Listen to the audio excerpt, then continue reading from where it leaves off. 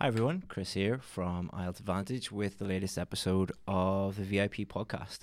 So in this episode, what I'm going to do is draw upon some really interesting research that I was looking at that looked at the question of whether success, academic success, can be determined by habit. You can learn a habit which will help you be successful academically.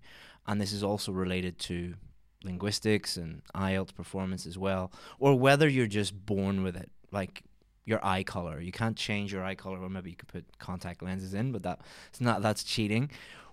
Is it just a natural thing that you are born with, or can you learn some habits and some strategies that would help you outperform someone who is seemingly more intelligent than you?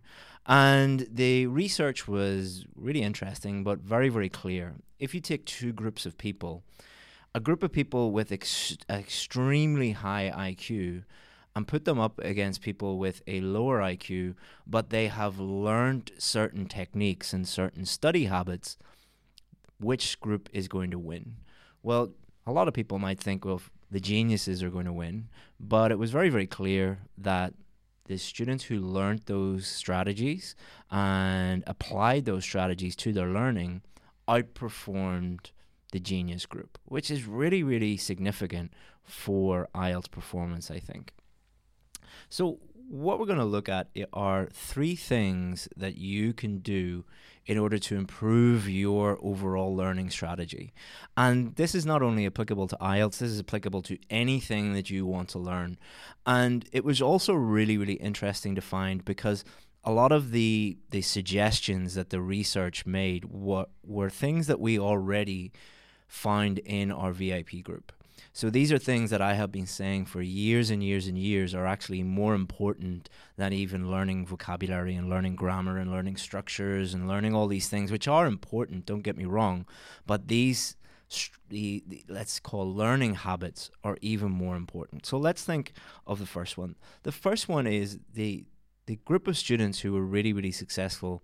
They set very clear and achievable goals, learning goals. So they said, I want to learn this specific thing by this time, and they were able to keep track of that, and they were able to make really good progress.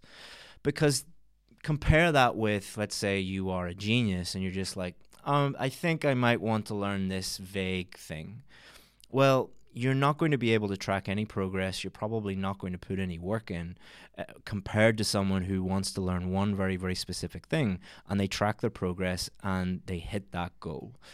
And this is something that we do with our students. And the students who tend to set goals, what they tend to do is they will break their progress down, and they'll break their tasks down into simple, manageable chunks. So let's say, for example, they want to get a Band 7 in IELTS writing. Instead of saying, I want a Band 7 in IELTS writing, find out the exact things that you need to do in order to achieve a Band 7. So let's say you need to work on, and this is just an example, like you might need to work on other things. Let's say you need to work on articles, prepositions, collocations, idea development, and your main body paragraphs. So you set a goal of getting each one of those up to the standard that you need to get to, and you set timelines and you tick each of those off.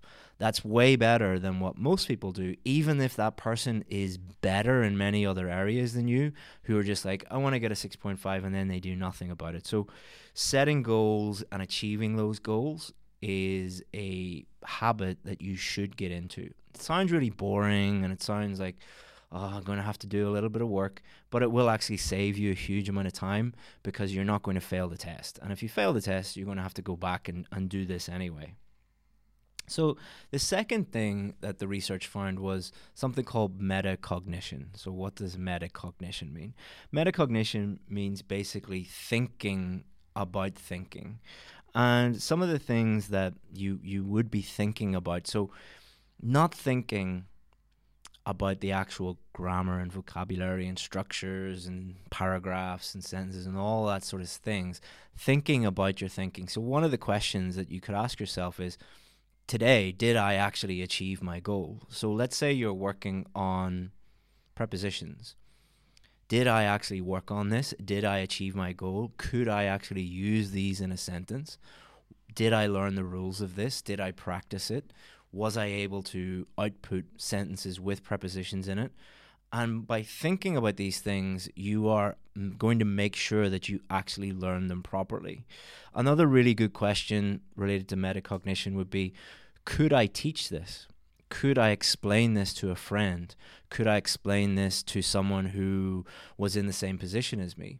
And if you can teach this to someone else, you're silently ticking off all of the things that you need to know, because it's impossible to teach someone something if you don't know anything about it. So that's a really, really good question to ask yourself.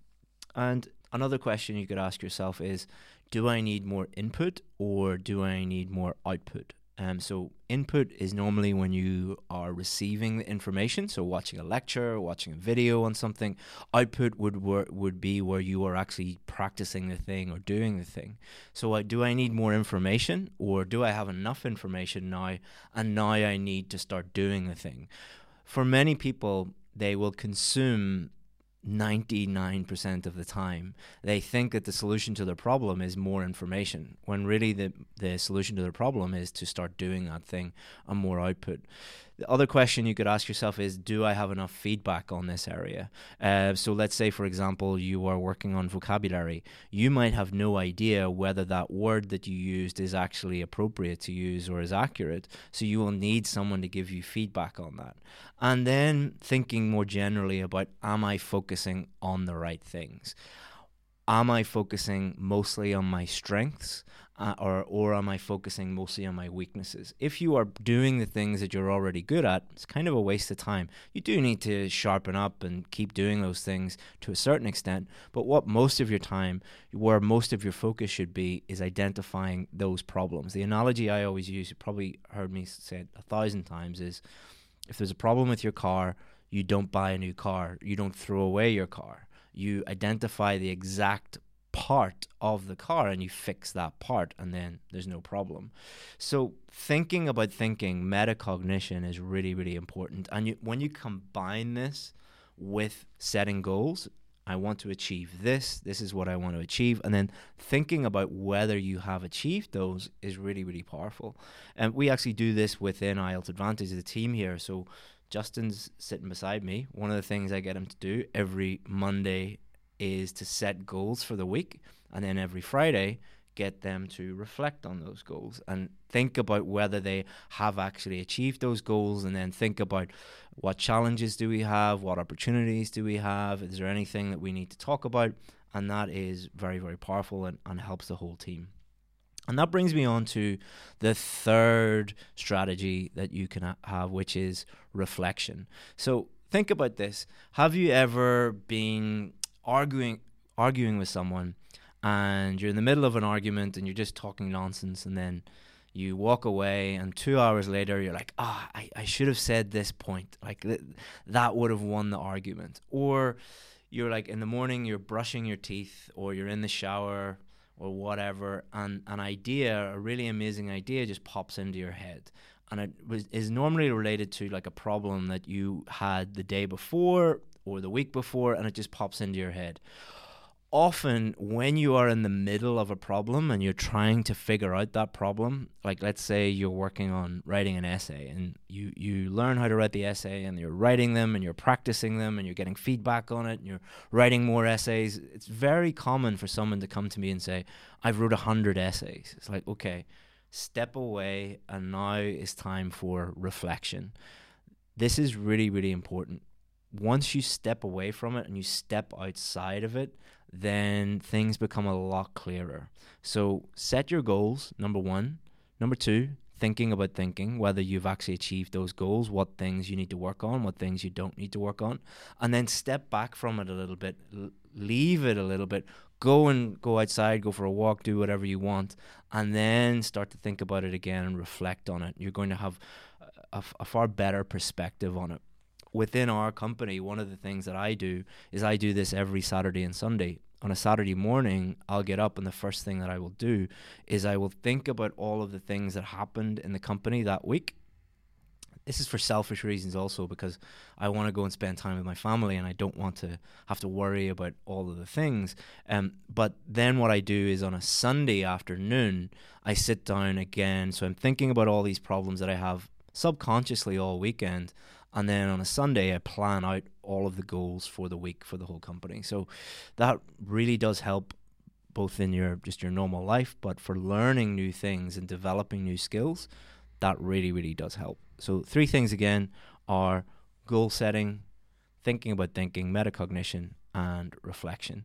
And if you do those things, you are going to outperform somebody who might be have a higher IQ than you, or have better grammar and vocabulary and reading skills and writing skills. You will probably outperform them because you will have developed those skills much faster than them. So those are 3 things that I wanted to share with you. I'll link the different the research articles, if I can, in the show notes. But it's all, I think one of the studies was from Harvard, and it was really, really interesting. I thought it was totally applicable, but the really, really interesting thing was these are things that I do myself before I even looked at that research, and these are the things that we've been advising students to do for years, and the students that do it normally really, really improve and develop their skills at a much higher rate than people who don't. Because think about doing the opposite. No goals. You don't think about anything at all. You don't reflect on anything, and you just plow ahead and just practice. That doesn't really help. So hopefully you find that podcast useful. And if you need anything, 2 things you can do. Number 1, you can go to our main website, IELTSadvantage.com. So if you just Google IELTS Advantage, you can go and find our site where you'll find lots and lots and lots of free information. Or if you need our help with anything, feel free to email us, chris@IELTSadvantage.com, and you can get some help. We answer every single email that comes through. Thanks very much, guys, and see you again soon. Bye-bye.